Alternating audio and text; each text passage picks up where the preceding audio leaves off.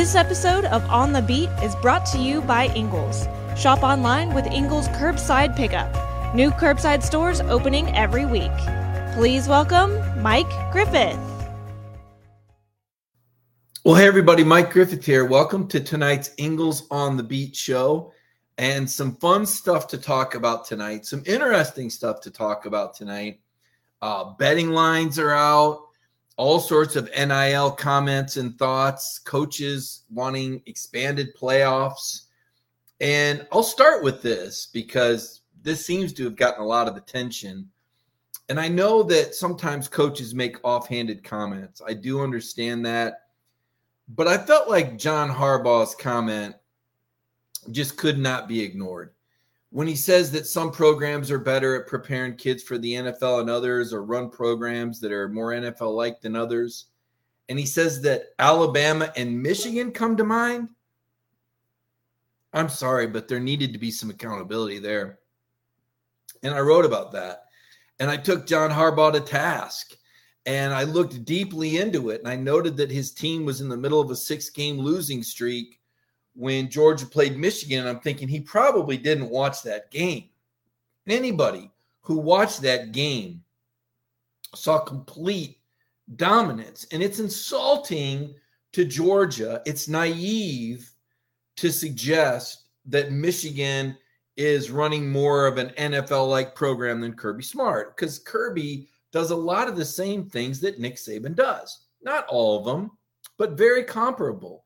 And the fact that Georgia just had 15 players drafted, an NFL record, 5 of them in the first round off the defense alone, suggests that Georgia is doing some things right that helps players transition successfully into the NFL. Now, I look at Michigan, and as someone who covered Michigan State and was in the Big Ten when Jim Harbaugh was hired, and have had a chance to investigate, discuss, talk to people about Jim Harbaugh. Listen, I am a Jim Harbaugh fan. I like how I think he's fascinating. I think he's interesting. But let me tell you, Jim Harbaugh took his team to Rome to train. I don't think NFL teams do that. He took his team down to IMG Academy for some spring drills. I don't see NFL teams doing that. So if his brother John wants to pay Jim Harbaugh a compliment, he can do that without insulting the intelligence of college football fans. Now, sometimes NFL coaches and college coaches too, when they win championships, they can say things that really aren't funny and people will laugh. They can tell stupid jokes. I think sometimes Kirby Smart says stuff that he doesn't even intend to be funny, and people laugh because they think he's trying to be funny. It's kind of uncomfortable. The fake laugh because he's the coach, right? The boss tells the joke and everybody laughs, and it's really not that funny. Fortunately, at Dog Nation, we actually have a funny boss, so we don't really have to fake it too often. In fact, not too often at all. Point is, John Harbaugh said something really stupid, and I held him accountable in a column, and I don't feel bad about that. The guy won a Super Bowl 10 years ago. I don't have any doubt that he's a great coach, but he's won one playoff game in the last 6 years, and his team finished under 500 last year. So now is not a time for him to be using his coaching equity to say stupid things that indirectly insult Georgia, at least not on my watch. And so I wrote a column about it. Now, Feinbaum had me on his show today and said, why do you have your panties in a wad? And it's not a panties in a wad deal. It's setting the record straight. Because when stuff that's inaccurate gets said over and over and over, people start to believe it. Perception overtakes reality. And so to me, there's a danger. And it's my role, part of my responsibility to keep the narrative straight, to keep the facts straight. Now, you guys know I've done that with other topics that we won't wade into tonight because we're going to keep this on the happy spectrum. We're in the off season, so there's no real reason to have any sort of critical analysis at this stage of the off season, at least. But I do that on the behalf of Georgia, as well as providing critical analysis of Georgia, right? Because that's my job. and John Harbaugh said something stupid. And so we're going to out him. And I'm going to write a story about it. And there were some Michigan fans and there were some Baltimore Ravens fans that provided pushback on Twitter. But guess what? The Georgia Bulldog social media army was ready to shut those people down and shut those people up. And so that's what happened with that. I thought it would be an opportunity to do kind of a funny column and make fun of John Harbaugh for being so naive or thinking that people in Georgia would just sit back and let his words run all over and insult their program. Although I'm sure, if he were to respond, he'd say, oh, well, that was never the intent, blah, blah, blah. Well, you know what? I don't believe it. I think a lot of these coaches are phony, and I think they're bullies. And I think they say whatever they want without fear of repercussion. And when they get pushed back, they don't handle it well. And we've seen that with Kirby Smart at times. Okay. We've seen it with Nick Saban. We've seen it with Steve Spurrier. We've seen it with power brokers in general. They live in a world where there's all these yes men around them. And when an outside entity challenges them, they don't know what to do. Sometimes they just flat out say, no, I didn't say that. Oh, okay. So that was one thing I wanted to talk about. I wanted to put that out there, open that discussion, and say, you know what? It's time you take up for Georgia. You're the national champions, and you just set a record for the most number of players drafted.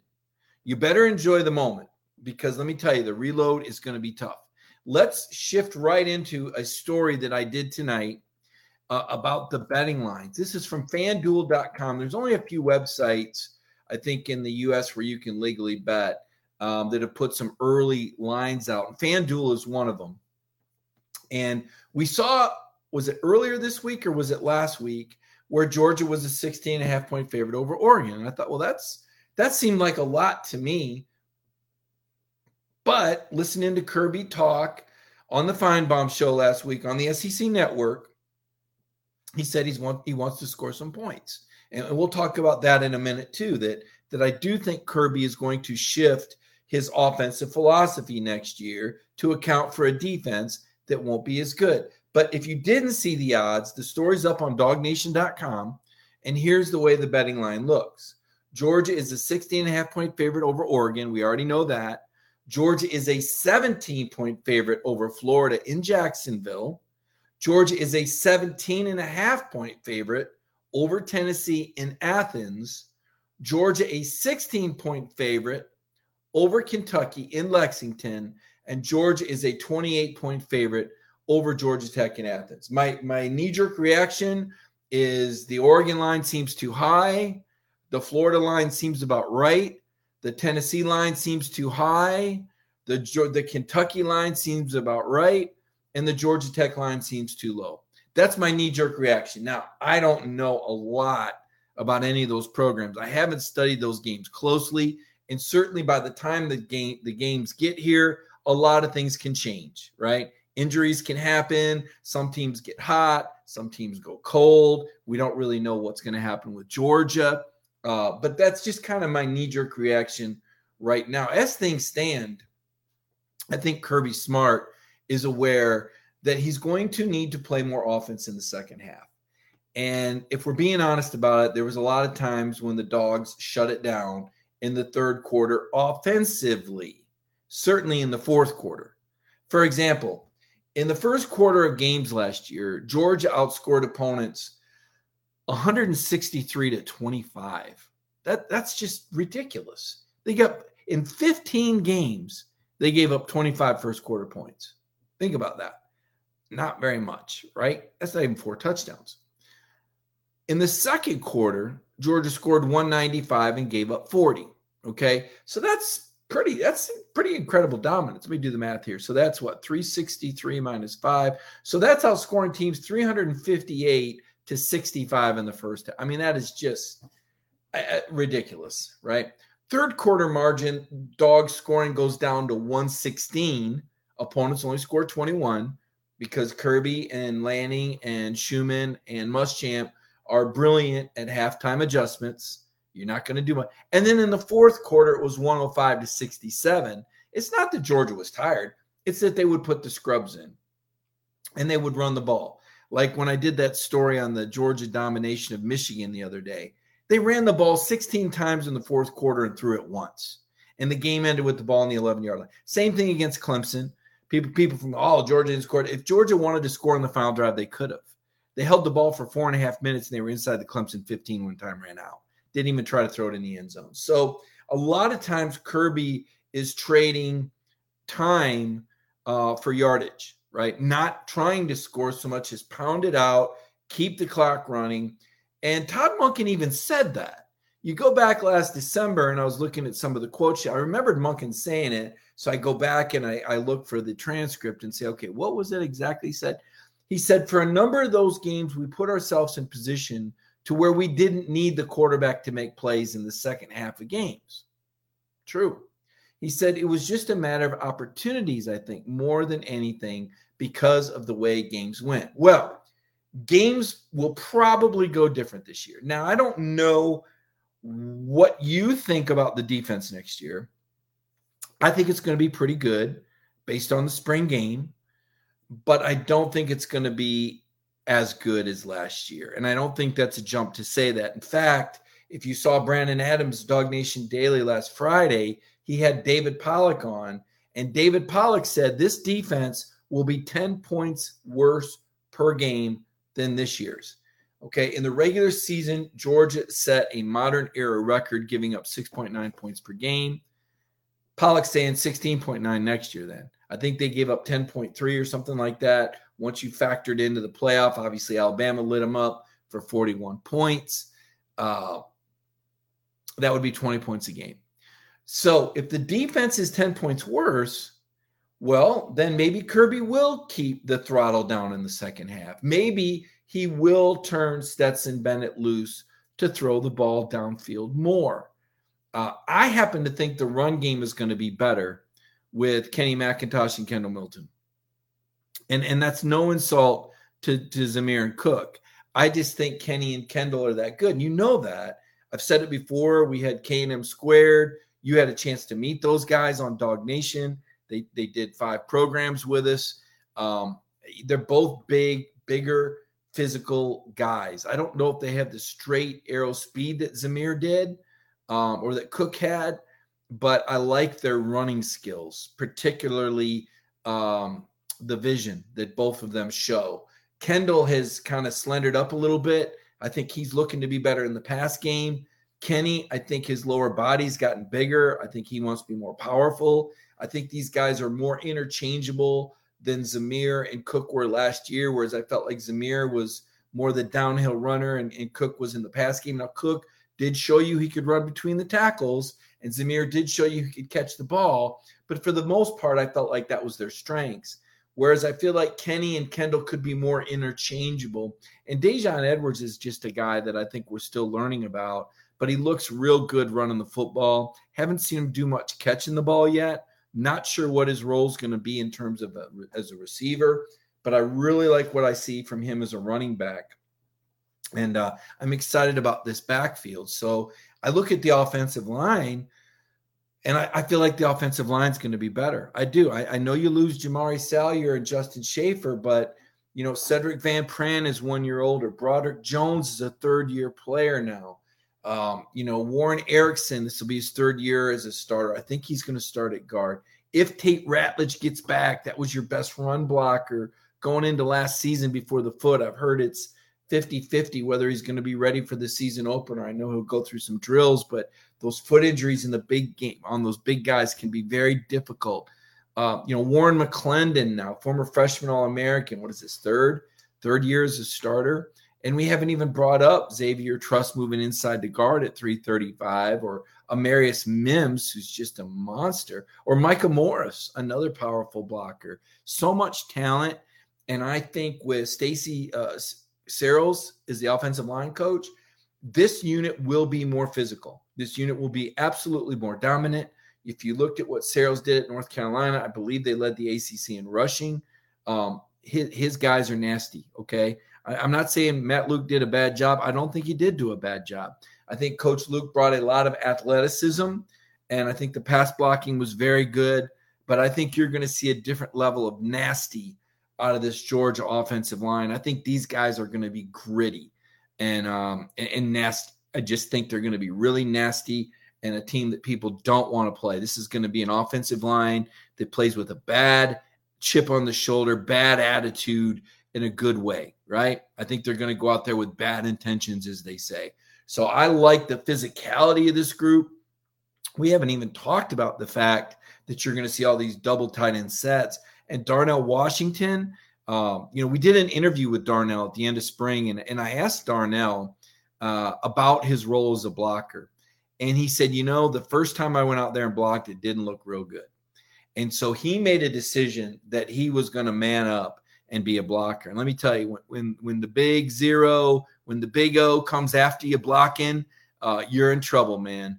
This guy's going to make some money in the NFL because he can absolutely steamroll people as a blocker, but he can also catch the ball. You've seen those big paws go up and pull that ball out of the air, snatch it out of the air. And once he gets running, good luck tackling him. Now, I don't think Darnell's going to be a 50-catch guy and maybe not even a 30-catch guy, but I think he recognizes that his ability as a dual-threat tight end is going to make him a lot of money. If Trey McKitty was drafted in the 3rd round, I don't see why Darnell couldn't be a 2nd-round pick next year, even if he only has 20 or 25 catches. What did McKitty have, 5 or 6? And he went in the 3rd round. So I like where Darnell's at mentally and physically.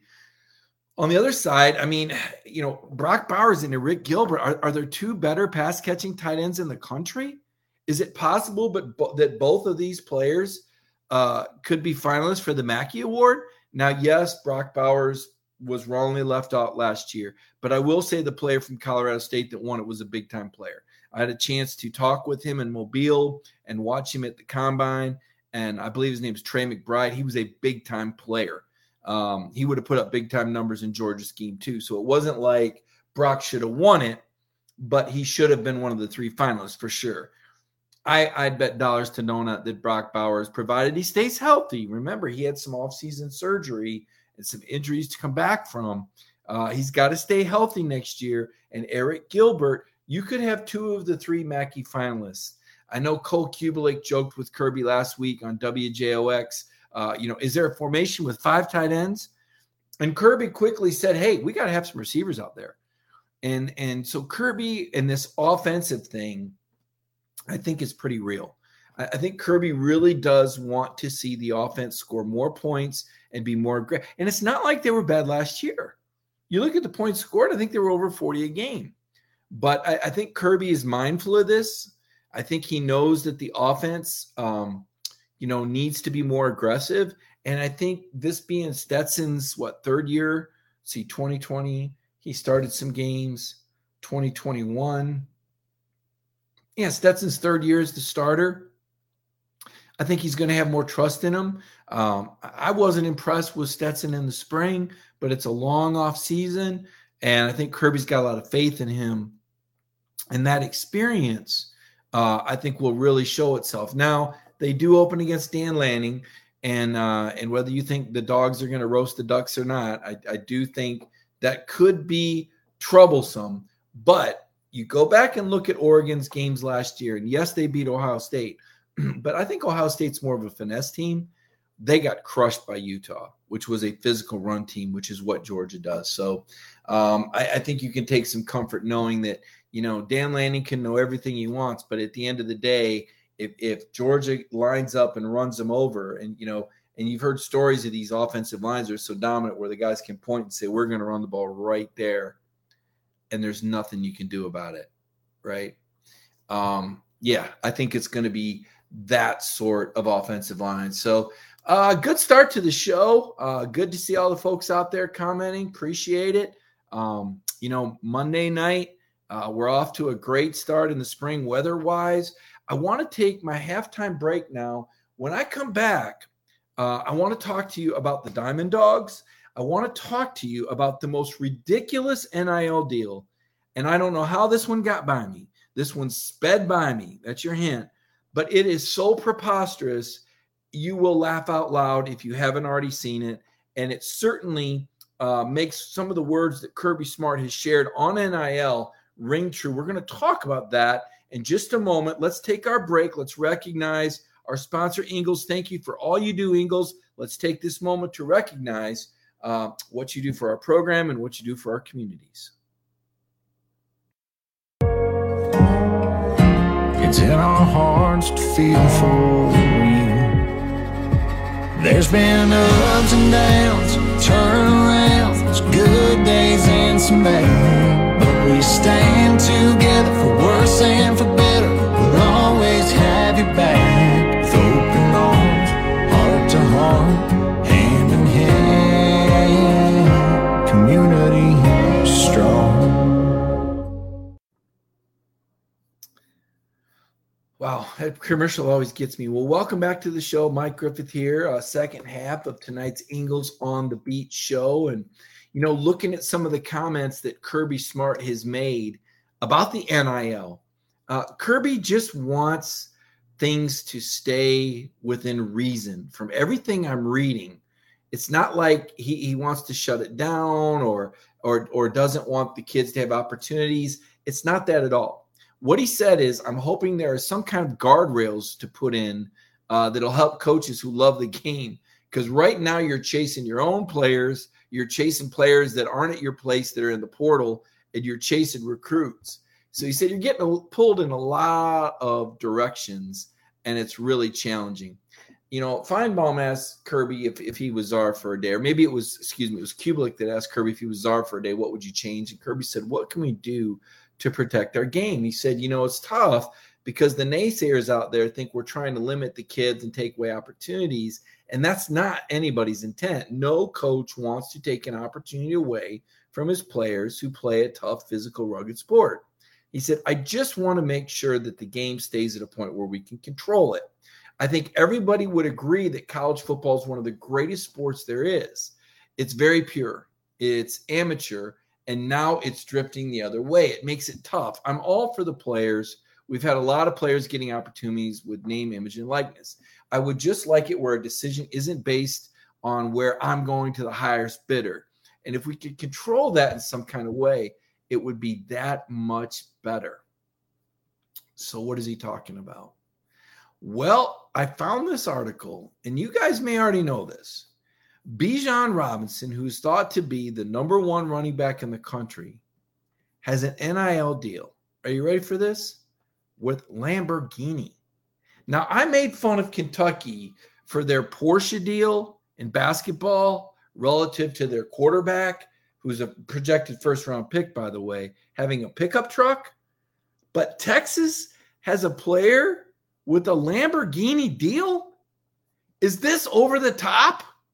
Is this too much? Now, some people say no.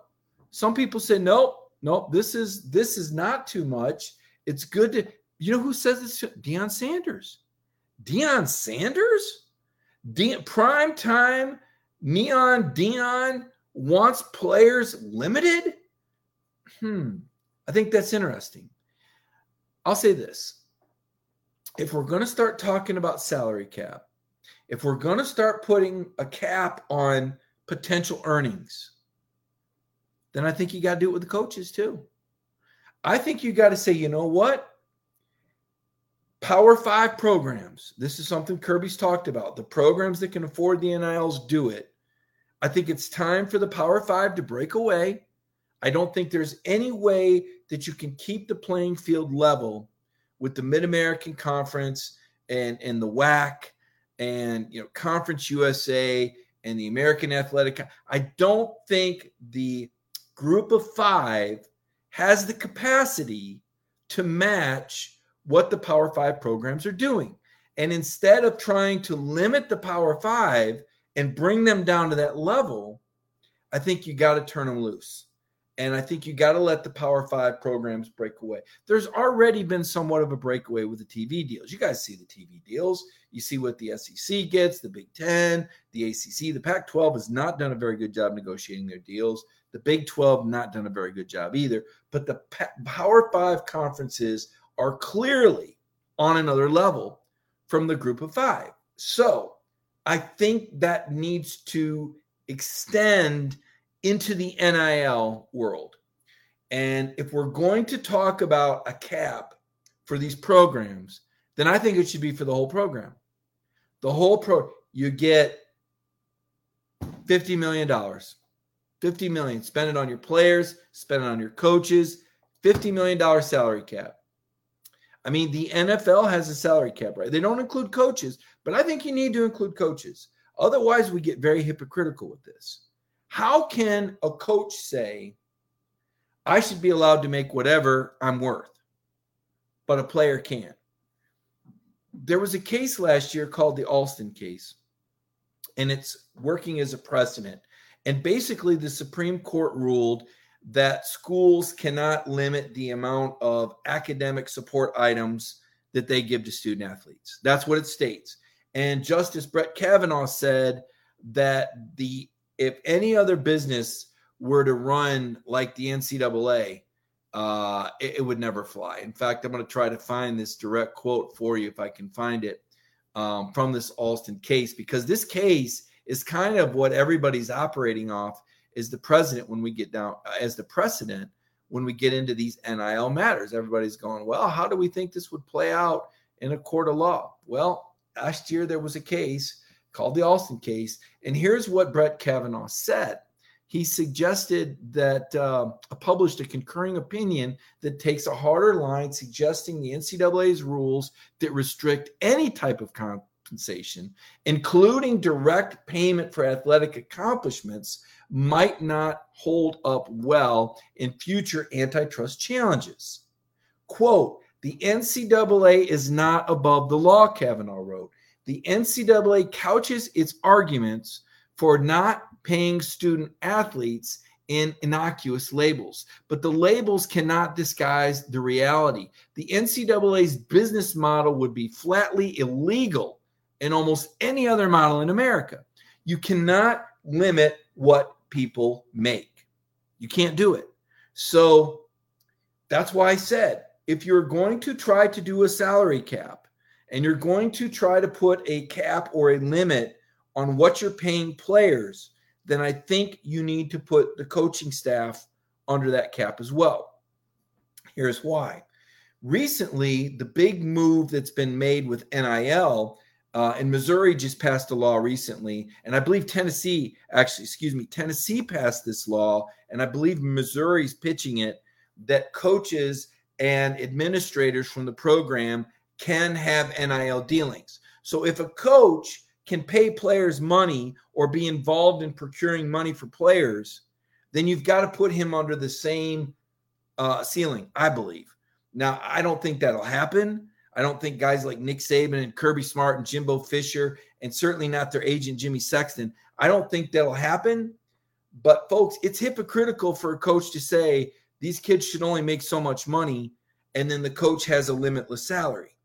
To me, if we're going to go down this road of limiting how much money can be spent, do it for the whole program payroll.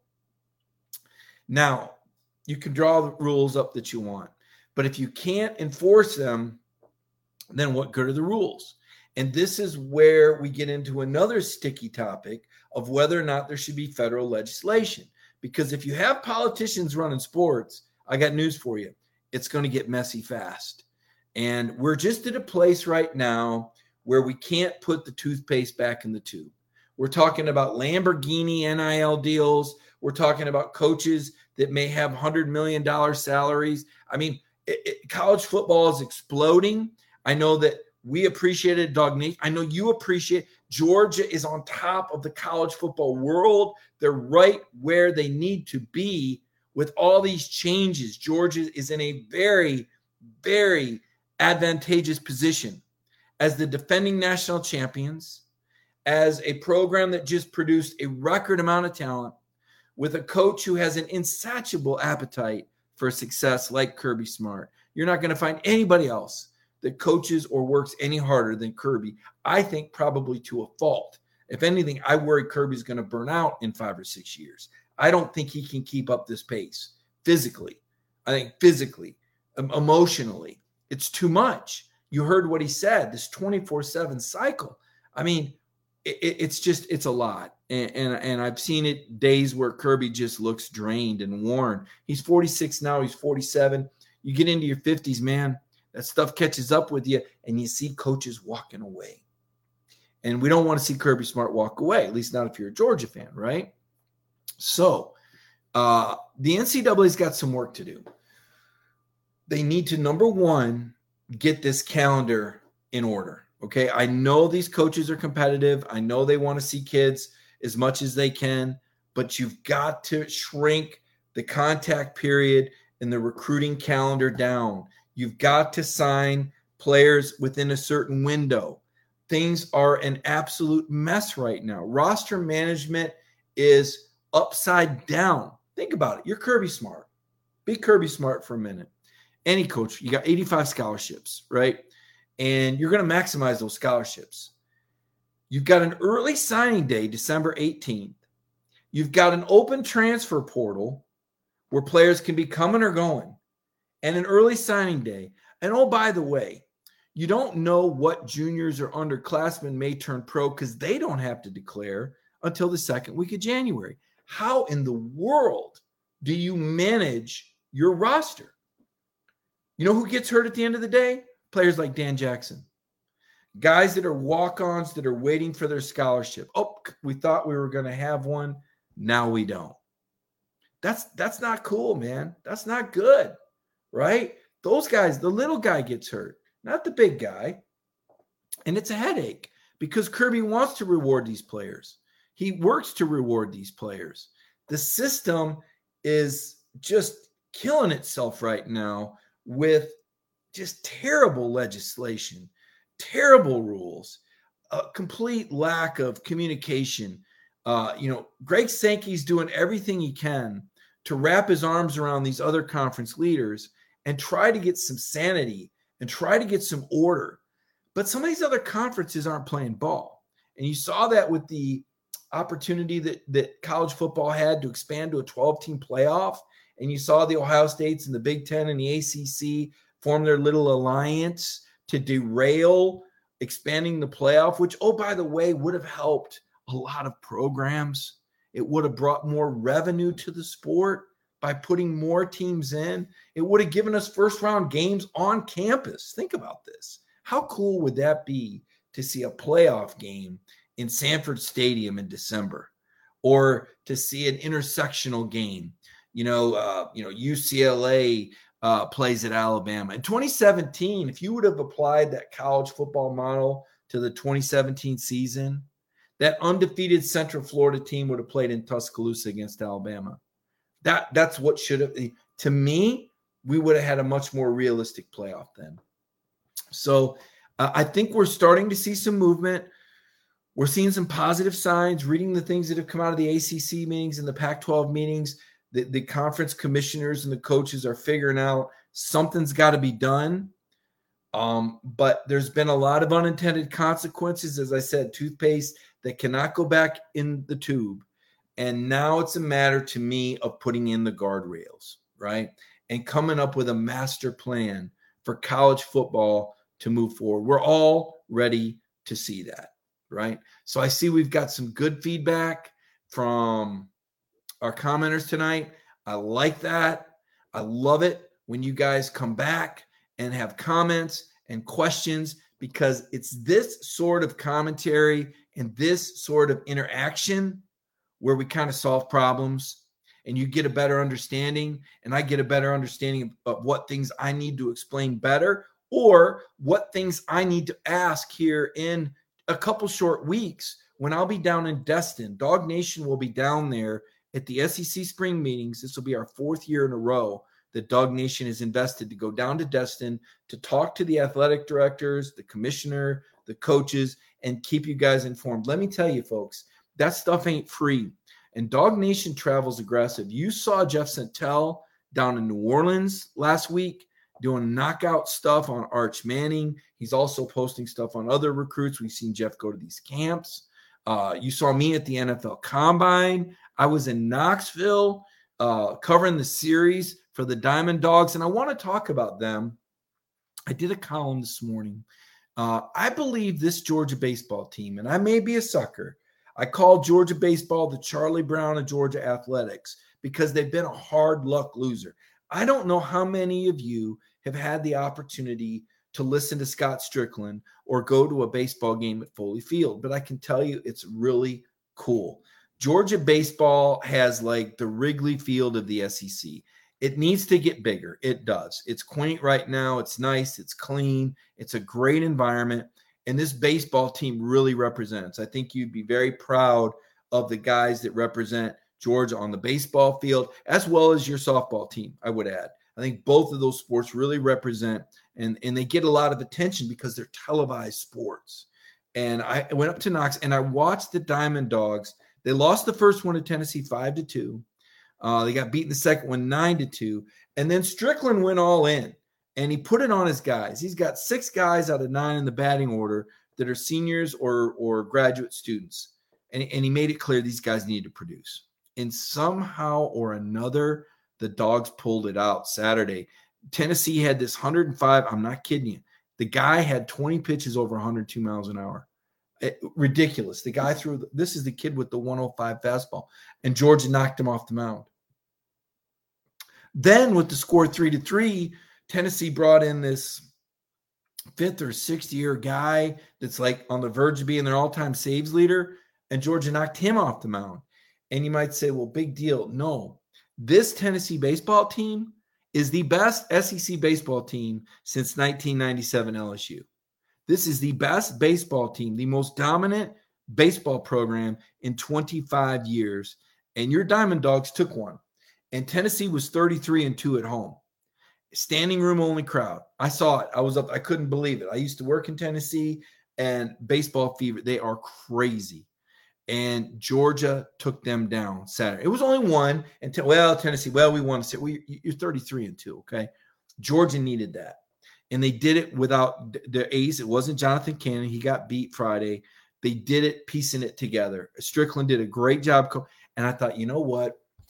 These guys got a chance. These Tate brothers from Oconee County, I don't know if you saw Cole and Connor Tate. These dudes are amazing. Cole was I think he batted 600 with 2 home runs off the best pitching staff in the country. Tennessee leads the nation in team ERA, okay? And Cole Tate just ripped them up like slow-pitch softball. And then Connor Tate got hot.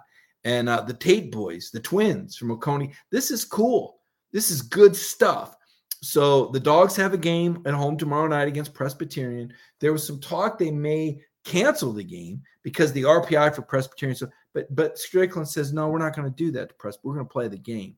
So Georgia with a top 10 RPI, a top 10 strength of schedule. It's going to take a hit playing a midweek game against Presbyterian, but Georgia scheduled it, so they're going to play it Tuesday. And then comes the weekend series. They got Missouri coming in. They need to sweep, okay? Strickland asked his team and told his team after the season. Last year they got knocked out. The bubble burst. You know, LSU coach was retiring, and the committee played the violin and put LSU in, even though Georgia beat him head-to-head. It was kind of a screw job, frankly. But that happens with these committees that pick tournament seeds. It's a group of peers, and it's who knows who. And as you guys know, LSU has a lot of baseball equity. So they got in the tournament, and the Dogs got left out. Dogs are going to be in this year. The question is, do they host a regional? You host a regional, your chances of going on to the Super is probably triple. And Georgia's right on that bubble. So they need to sweep. Strickland asked his guys, do you want to be good or do you want to be great? Dogs need to sweep to be great, need to host a regional. I'm going to be plugged into that. It's exciting, right? Georgia softball did their season fade again, and that was not good. I believe they've lost 7 of their last 11. They're better than that. It's an experienced group of players. Sometimes when you get to older players, they can fade a little bit, right? They've been there. They've done that. They've been to the World Series. They're ready to just turn it on and go to Duke and knock out Duke and then blow through somebody in the Super Regionals. That's what they did last year. That's what the Georgia softball team did last year. They won their regional. Granted, they hosted last year, but they went to Florida and beat the Gators and eliminated them, right? And they went to the Women's College World Series. Now, can they do that again? Yes, they do have the potential to do that. But they've got themselves, Coach Tony Baldwin in his first year, they got themselves in a little trouble here. I have no doubt that they're going to beat Duke in Durham. But if they win, guess who's waiting for them? in Los Angeles, UCLA. And if you know anything about women's softball, you know that UCLA is the gold standard, or was the gold standard, for Women's College World Series softball. Never going to be easy to beat UCLA in UCLA. It's going to be real tough. Josh Brooks wants Georgia to compete for championships in all these non-revenue sports. And there's just no easy way to go about it other than to be demanding. Brooks is a supportive guy. You've seen him doing videos, throwing the javelin, celebrating with players. I love Josh's energy. He's young. He's intelligent. He's on top of his game. But there are times when he's got to sharpen that pencil a little bit. And he needs to put it in front of these coaches, right? And that's what it takes. It's tough, right? Because I once had an AD explain it to me like this. He said, Mike, there's 4 kind of coaches out there, okay? Good guy winner, good guy loser, bad guy winner, bad guy loser. Okay, good guy winner is a well-liked coach who wins. He has job security for life. Bad guy loser doesn't have any job security and gets fired pretty quickly. But it gets tough when you get into good guy loser and bad guy winner, right?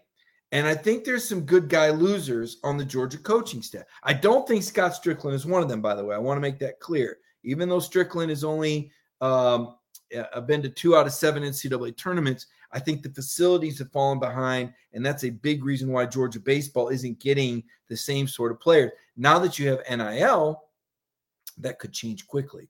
But there are other programs that I think I would keep an eye on that I think Josh Brooks is going to be watching very closely. I see Randy Hall asks, do I take any comments? I do after I run out of things to say, or when I need a pause, like now. I'll take your comments. What questions do you have? Sonia Prescott says, and I like Sonia's comments. Sometimes she can be hard on me, but tonight she's got a good comment. I really think you put the NIL money in a pot and divide it equally among all the Scally players. I know most will not agree, but that's my opinion. Well, you know what happened with JT Daniels last year in his Zaxby's deal was he was going to split half of it with the team. Now, he didn't have to do that. And in Georgia, you don't have to do that. Here's the problem with that. Think about this. And there was a receiver. I'm not going to say his name. But there was a receiver that Georgia had on a four-year scholarship from out of state. I don't know. What's the value of that? $120,000? The guy caught 4 passes in 4 years. Might have played in 7 games. You spent $120,000 on a guy that played in 7 games and caught 4 passes. Is that to me, the scholarship has value. It's almost like we're just forgetting all about the value of a top 20 public institution at Georgia. The value of room and board and meals and you know what those scholarships are worth over $100,000. Okay. So it's not like the kid not getting into NIL money isn't getting any money. He's getting money. All right.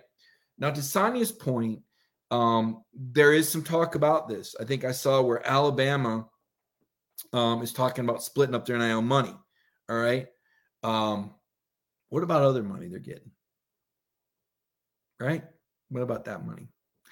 Well, we don't know about exactly. You don't know about it, right? So if you split the NIL money, that's the above the surface money where the guy goes, hey, he's making that much more than me. When it's the underground money, nobody knows what anybody's making and everybody's happy, right? I'm going to say this too. If we're going to get to the point of NIL money for football players and basketball players, can we get to the point where all the baseball and softball and track are on full scholarship? Forget the NIL. Let's just make it so that the non-revenue kids can all be on a full scholarship. Can we do that? Because I want to see that happen. I think that's fair. I want to see them all at least be on a full scholarship, right? That's all I'm saying. Let's do that for those kids because it is a financial burden for some of the baseball and some of the softball and some of the track and some of the field, and it's all split up. Give these guys full scholarships, right? Where's this money? We got all this money coming in for TV rights. Give it to the athletes. Put them on full scholarship. I think that's what you should do. I think that's part of the equation. I'll go one more, and I haven't even written this yet, and eventually I will. Let's just stop the whole masquerade. If somebody wants to be a professional sports player and major in pro sports player, create a program. Create a program for the player that teaches them how to invest their money, how to manage their money, how to handle interviews, how to do public relations, the value of social work, all the things that you need to know to be a successful professional athlete. Create that major. Create it. And you know what you'd have? You'd have some kids who aren't even on the sports team sign up for those classes just because they want to be around the athletes. It would be one of the most popular majors you could have. I think let's just stop the masquerade. Stop pretending, right? If a kid's coming to school to play pro sports, there's no shame in that. There's kids who go to college to be artists. You think painting pictures is the same as trigonometry? It's not. What about the kids that go for music or opera to play in the band, right? It's not athletics, but it's also not necessarily academics, is it? I played a saxophone for 4 years. I don't remember that, teaching me how to do anything with math or English or social studies or history, right? I mean, who is the one that comes up with these narrow categories? Is our system a little outdated? I think it is. I don't think it's an insult to tailor a program to kids that want to be pro athletes, because you know what? They may learn some things along the way that prepare them for life, even if they don't make it. Right? You're teaching them economic strategy as part of this major. You're teaching them public relations skills as part of this major, so that if the knee injury hits, or it turns out that maybe they're not as good a quarterback as you think they are, they've picked up these other skills in life that are going to prepare them to be that former Georgia player who works in the insurance agency, who works for the financial advisor, who works as a teacher in your school, because they understand what it means to carry yourself as a big time college athlete in the public eye. And there is a skill to that. And I think Kirby Smart saw that this year. I think he was really proud of the players that went to the combine. I don't know if you guys had the opportunity to watch our Dog Nation coverage from the Indianapolis Combine. I was really proud of it. We were able to pull it together where we had a live stream of the guys from the NFL Combine as they sat up there and took questions. Live from Indy, live stream, not taped, not edited, no sports information guy standing next to them or head coach telling them what to say. You got to meet the Georgia players at the NFL Combine. And I think Kirby Smart saw that, and I think he was damn proud of it. I really do. And he told us that he felt part of the reason why these kids were so good, I say kids, young men, were so good at representing themselves and handling these interviews was because of these talks that they had with one another. This was a byproduct that came out of this team getting to know one another, these skull sessions. And I think Kirby really liked it. And I think we saw some guys speak this spring that maybe wouldn't have ordinarily spoke. For example, Jalen Carter. Jalen is not big on being in front of the media. But you know what? He had a tremendous role model in Jordan Davis. And he saw JD and Devontae Wyatt kill it at the combine.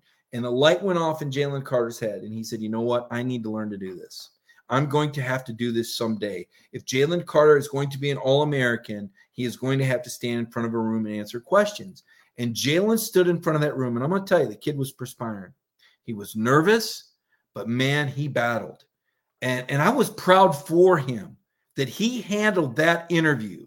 And he did a great job. And it was not in his comfort zone. Public speaking, and many of you know this, public speaking is not for everyone. But to watch Jalen Carter in front of that room was such a win for Georgia football and for Kirby Smart. Because I've been critical of Kirby for not putting guys out in front of the media before. I want to see more transparency. I think Georgia football has so much to offer, and I think it's such a well-run program that I think this is something you want to show off and showcase. That's what I always say. Why wouldn't you want to showcase it, right? But Kirby's protective and Kirby's careful. But I think Kirby sees where this is going with NIL and with young people that are having to deal in more social media exchanges and more public exchanges. And I think his program is ready for that. And I think this outgoing class did an unbelievable job. Again, if you didn't see those videos, go to the Dog Nation page, click on the videos, scroll back, and you will find those reports from the combine, those live interviews. The guy, Lewis Seen, was amazing. I mean, Lewis Seen and Jordan Davis, Channing Tindall, that was one of my favorite events to ever cover. It really was. I enjoyed it that much. And again, so appreciative. The way Dog Nation's able to go and cover it. Not everybody's there. Not everybody's spending that money, investing back into our product. I think it makes me proud to be a part of Cox Enterprises and proud to do the things that Dog Nation does. I know you guys see Brandon Adams all over the place with his remotes on Dog Nation Daily. You see Connor Riley and the stuff that Connor is doing, the technology that he puts into Connor and coverage. And he's a rock star. Centel's intel with the great information and Jeff's ability to get in the living rooms and be at these practices, just doing some really cool stuff. So got to pat the team on the back a little bit because I've worked enough other places to know that that's just not a gimme. And I know y'all appreciate it. And believe me, we appreciate you. We talk every morning about how we can best serve our audience. So you guys have let's see here. Dabo sent you that shirt, Forrest Moss said. I think it's more of a blue than a purple, but no, Dabo is a guy that I like a lot. And I did go to a spring game a couple years ago when Trevor was there after Trevor won Freshman of the Year. Dabo's a good dude, but no, he didn't send me that shirt. I just, it's colorful, right? I did a spot today on Feinbaum where I did a stand up in front of a statue. And, it's always hard. Like typically I wear a sports coat, but I didn't have a sports coat with me. And this was my most colorful golf shirt. So this is me being colorful. Woo. How about that? Hope that works for you. Now we got Steve Highland, got it from Spurrier. So I want to explain the Spurrier thing for you guys, because I know Georgia people go, Spurrier, I guess, I've been doing some work with the Football Writers Association, I guess for 20 years now. Okay. I started the freshman All-American team. I want to say 2001. I think Ben Roethlisberger was my first ever freshman All-American quarterback. That's how far back it goes. I think Maurice Clarett was the running back, right? Just for a timeline. And in 2002, I said, you know what? We've got this freshman All-American team. Let me do this first year Coach of the Year award, right? He's not a freshman coach, but it's kind of in the spirit. This is a coach who's in his first year to school, who does the best job. Doesn't have to be a first-time coach, but first year to school. And so I had this award for like 19 years. And we would award that along with the freshman All-American team.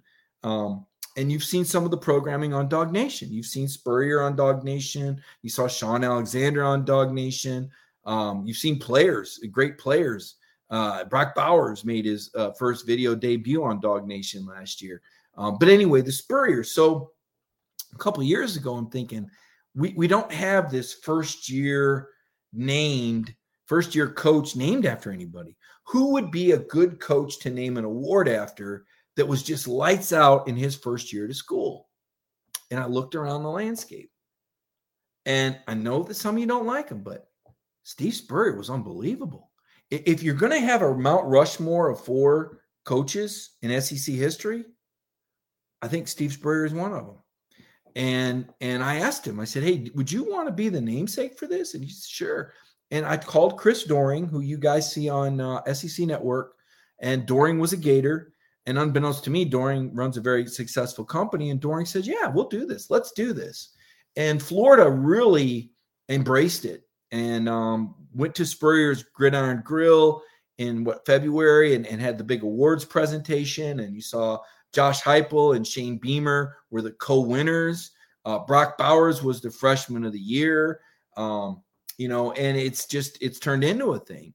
And, Spurrier he's a personality, right? I mean, the guy was dominant, other than Kirby. I think, Kirby's the first SEC East coach to beat Saban since Spurrier did it in 2010.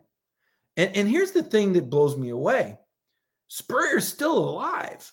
His brain is still moving fast, and he's right there in Gainesville.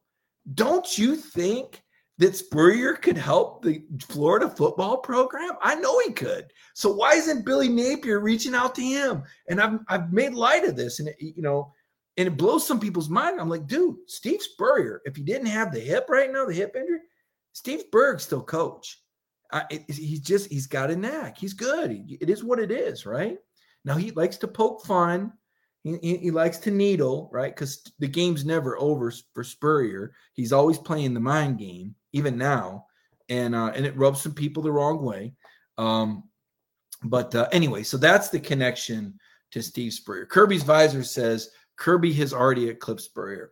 I'm going to tell you why that's wrong. Okay, it's wrong because Spurrier won at Duke. He won an ACC title at Duke. Okay, then he went to Florida, which had never won an SEC title. And he won 6 in like 13 years. 6 SEC titles in 13 years, folks. Okay. Kirby, to me, right now, is where Philip Fulmer was after he won his first title. I think Fulmer took over a program from Johnny Majors that was in pretty good shape, and Fulmer elevated it and had a ton of talent, a ton of NFL players, right?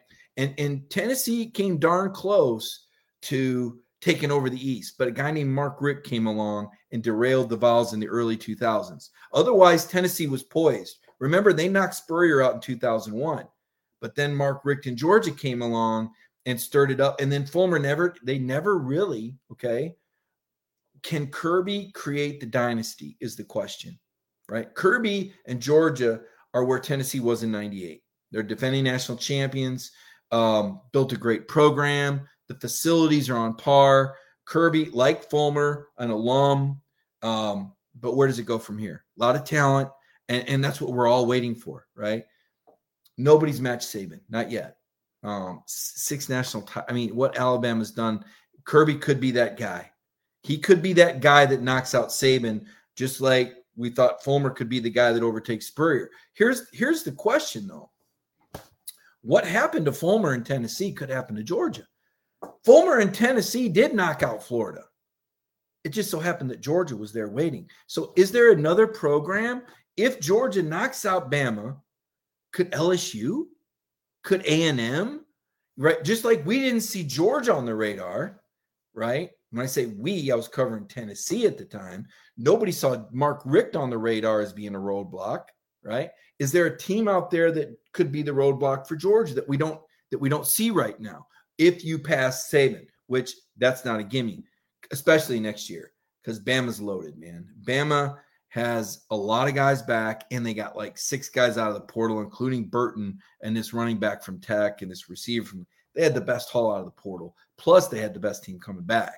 I mean, that's going to be tough. Now, I'm not going to say it can't happen because it can, because Kirby had Bama beat in 2017, and he had Bama beat in 2018. Shoulda, coulda, woulda, right? So that's why I don't want to hear it from Bama now, because Georgia woulda, coulda, shoulda in 2017, 2018. So if Bama woulda, coulda, shoulda in 2020, looks to me like it all evens out. I think Georgia should have won a national title in 17 or 18 had they beat Bama. Absolutely. So look at that. Steve Highland says Kirby will retire Saban.